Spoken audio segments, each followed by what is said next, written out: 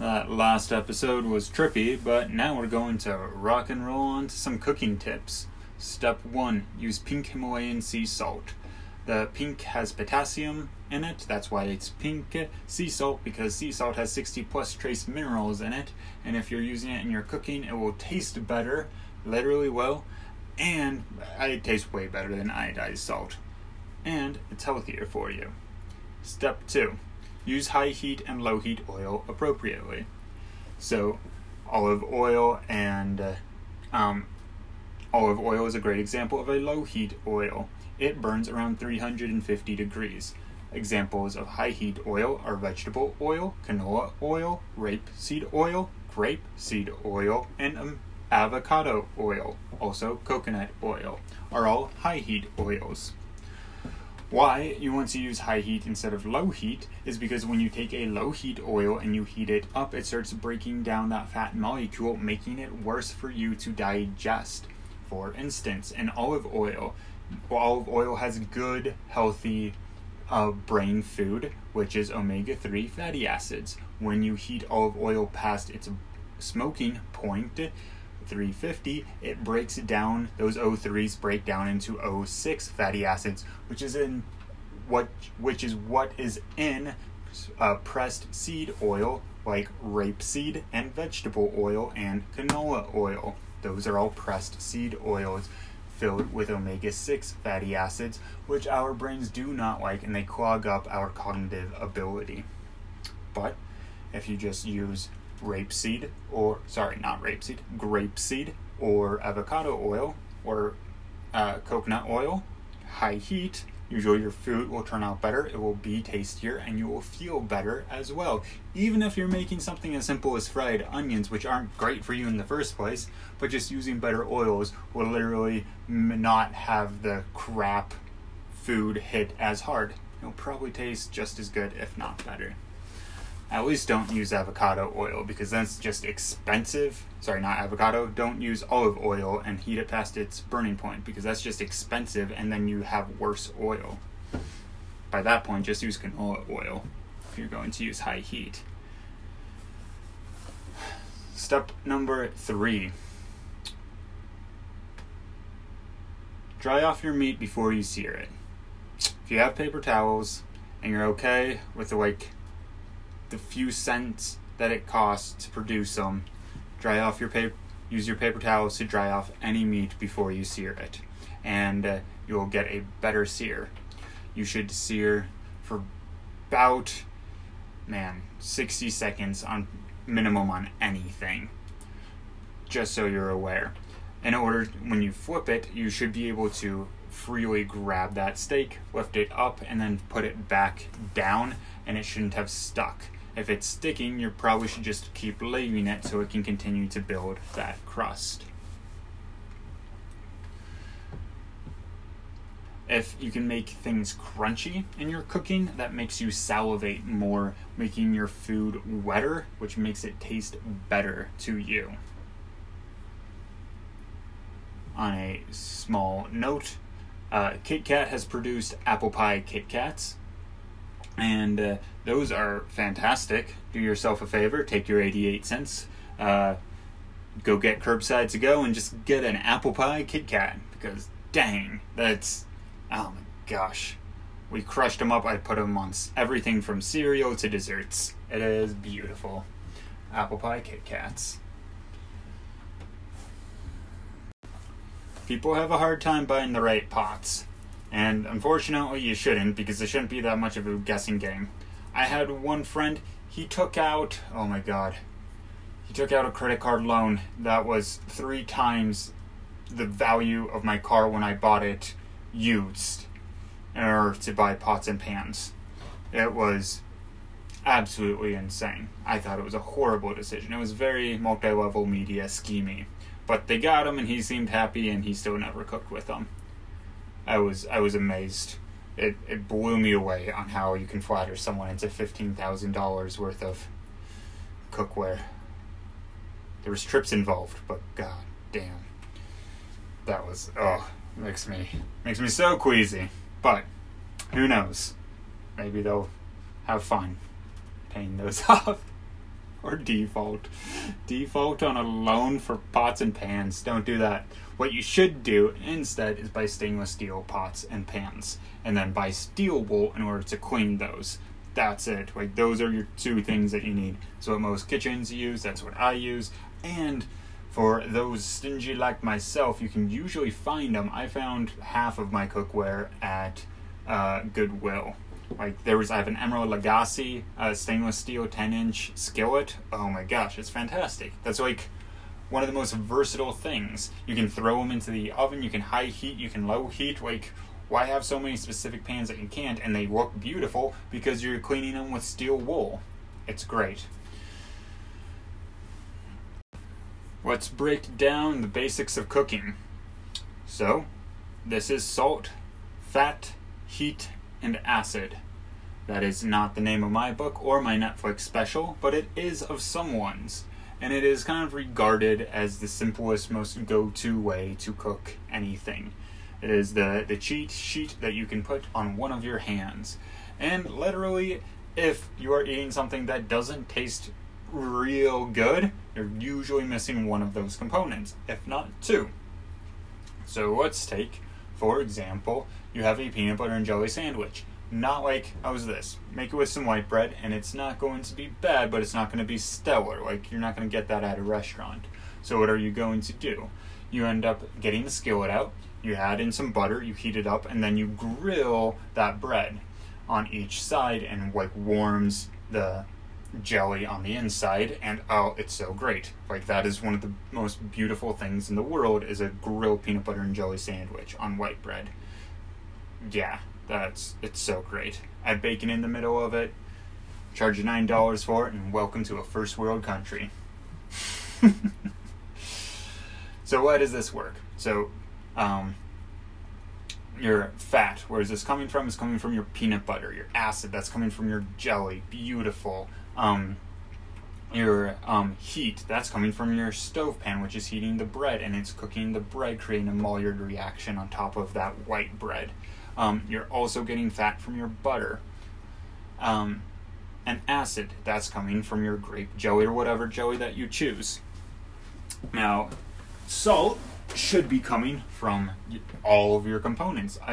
All of them should be salted. You should be using salted butter, and I would even throw a pinch of salt on top of that as well.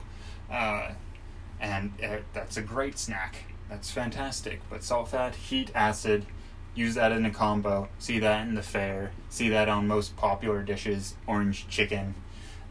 Yeah, it's all there, and usually our favorites. So, if you're potentially lacking in flavor, see if you can squirt a lemon on it, or maybe a spritz of apple cider vinegar, or maybe a stick of butter, or some cream cheese, or sour cream, something like that, to add in some fat to your deal.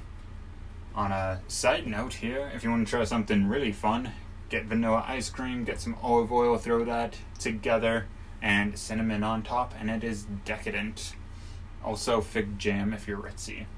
Since we're going down this route, quincy jam, which is like what the first jellies were supposedly made out of, because it's the fruit with the highest pectin level in it. You can find that sometimes in the store, usually at like specialty markets like World Market. It is one of my favorite combinations to pair quincy jam with manchego cheese, which is sheep cheese.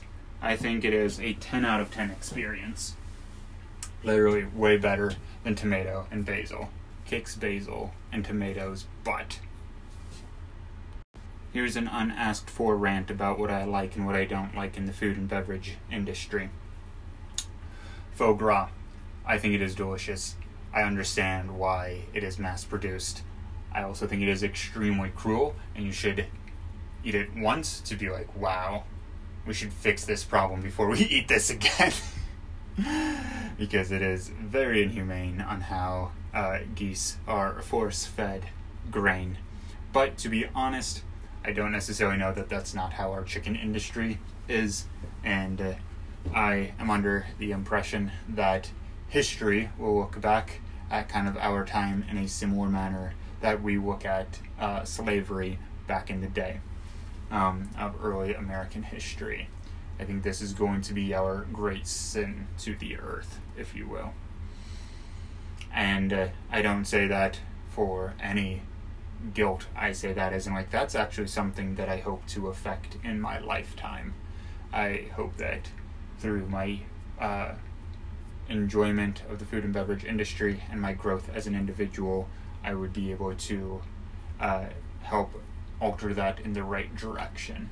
That makes me very, very excited in this world. But I think we each have our own slice of heaven that we need to make prettier in this world. Other things, I think tomato and basil is overrated. I think it's good. I think it's overrated. I think when you added fig jam, that was cool 5 years ago, but like right now, I'm over that.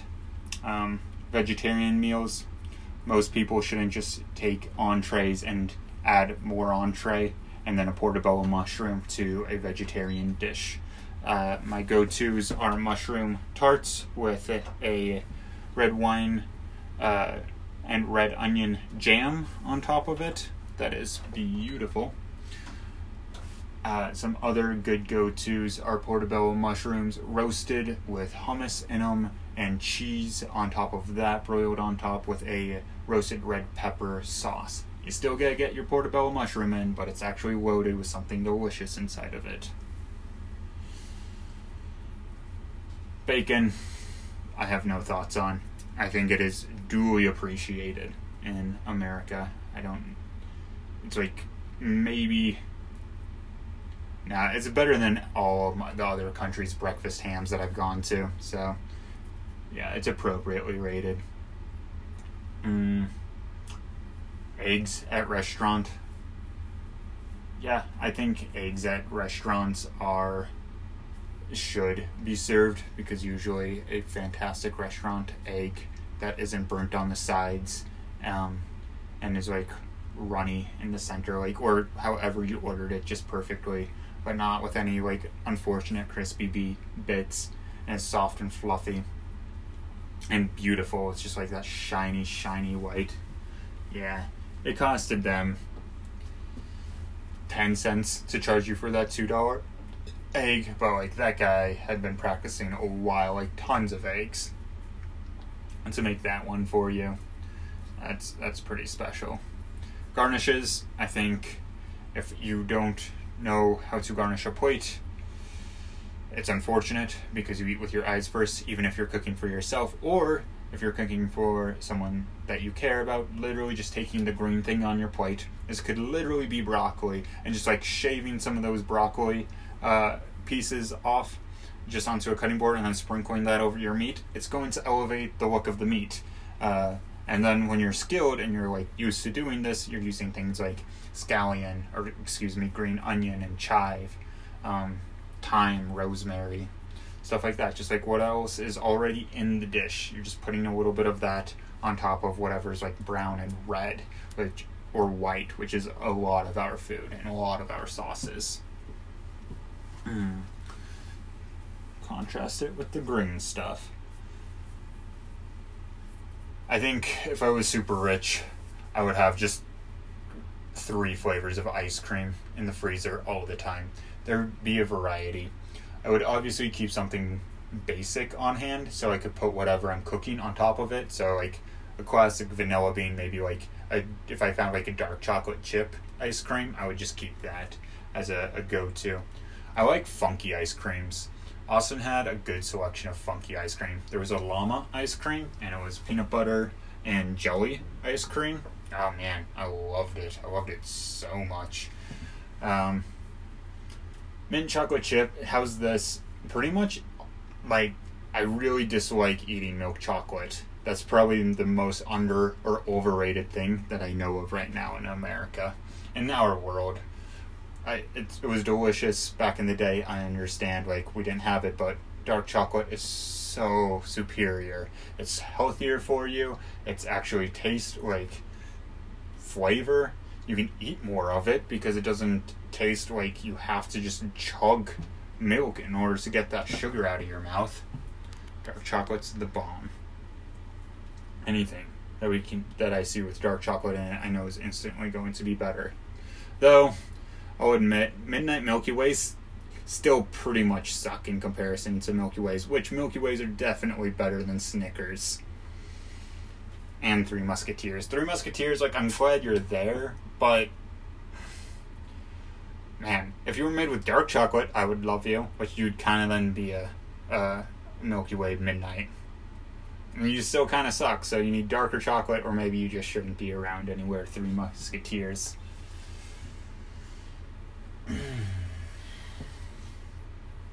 I created a questionnaire recently, in which was, what's my favorite dessert? And man, it was so hard to choose after I made those questions. It was a galette, which is like a kind of like an old-fashioned rustic pie crust with stone fruit in the center of it that you saute up beforehand, like peaches or plums, something like that, and that you then like fold over the top and then do big old crystallized sugar and salt. Oh man, bake that off, and it's so fantastic. With vanilla custard, that was an option, and it's so good. Another one, which I found this dessert when I was catering for Dierks Bentley. Shook his hand. No, that wasn't right. It wasn't Dierks Bentley. I did shake Dierks Bentley, but this dessert came from the Carrie Underwood concert, not my contract, but I was able to help the caterer. And in their desserts, they ended up doing big ol' thick chunked brownies in a martini glass with a homemade whipped Kahlua whipped cream on top of it. God. Star of the show. And of course, some raspberry vanilla for garnish contrast. This was the actual answer, but it was a vanilla pot de creme. Actually, no, a plain pot de creme, which is like a creme brulee, but it has twice the amount of egg yolks in it. And you don't torch the top with apple pie Kit Kats and sauteed apples. We made this, Scotty and I made this for a dinner last week. It was for the Legacies, if you're still trekking on this entire monologue. And it was incredible. It was the perfect dessert. It was crunchy, it was unique, it was flavorful, it was novel, it was creamy. Oh, it hit on so many levels.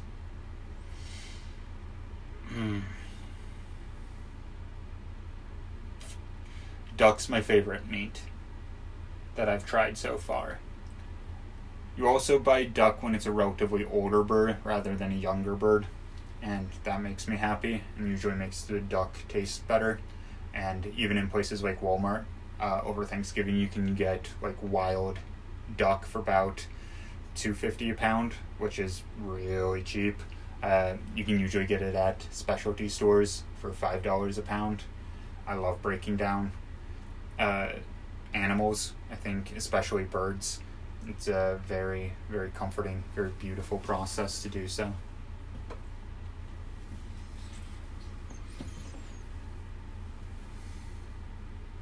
I was cooking Scotty her birthday dinner, and her second course was duck breast with a thyme grapefruit cream sauce on top of it, and that turned out so bad. It was awful, which was fine because I just didn't put it on our meat, and that was definitely the right attempt to do, just to toss a bad flavor. And it was served with sweet potato pancakes. So just microwaved a sweet potato for 2 minutes, flipped it, microwaved it for another 3, then mashed it with a couple eggs and made pancakes out of it, and they were fantastic. That sweet savory of the duck was great. Oh, I have some duck fat in my fridge right now too. Should eat that up before it goes bad. Having that go bad would be a sin. Yup. What I want to do in the future of food. As I mentioned previously, I would love to be part of a solution that helps with the mass production of animals. I think it's fine for us to eat animals. I think it's fine for us to mass produce them. I think that the healthier we treat the animals, the better it will be for the people consuming the animals. But I marvel at the Homo sapiens' ability to mass produce animals for so cheap. It is absolutely incredible that I got chicken breast for $2 a pound. That's nuts, I find. Technology I've been amazed with as of recently. Air fryers. Not something I've done before, but I think that they would make frozen food extremely delicious. And I'm pretty trashy like that. I really enjoy like my pizza rolls and Hot Pockets, and not Hot Pockets, actually not pizza rolls either. That's a total lie. I will say like some frozen fries, popcorn chicken, pot pies. Can you throw a pot pie in an air fryer? I feel like that would be delicious. Can you fry frozen dough in it? Man. Dad, I know you have an air fryer. You do that. Get a Sara Lee pot pie, throw it in there. You let me know. Good idea, bad idea. Here's some personal stories. Mike, I remember the first time I think I took a shot with you. I was 14, and it was, of course, of Ezra Brooks. And we were making bacon in the air fryer, and I think we were also making tacos on the stove. And it was one of the most magical nights I ever remember. It was great. Best bacon ever. I've made bacon a few other times on the George Foreman just so I can help relive that memory. Bethany, my sister, the most memorable meal I've had with you was when I was 7 years old, I would say, maybe younger, maybe 6. You took me out and we got swordfish at PetSmart, little tiny ones, where their tails look like swords, not their noses, not like the actual sharks. And you took me to Burger King, and I got to order as many chicken nuggets as I wanted, and that blew my mind that was even an option for me to do. That was so great. That was so fantastic. Dad, I want to cook you a meal that showcases what my current ability is. Right now you've had my ramen, which I'm pretty damn proud of my ramen. So that'd probably be it right now. Or usually my favorite things to serve people is have them change the way they previously perceived food. I gotta get water, my throat's too scratchy. Fam, I tried to make it to 95 minutes, but that just didn't happen. So I'll hit you on the flip side, and thank you for listening this far.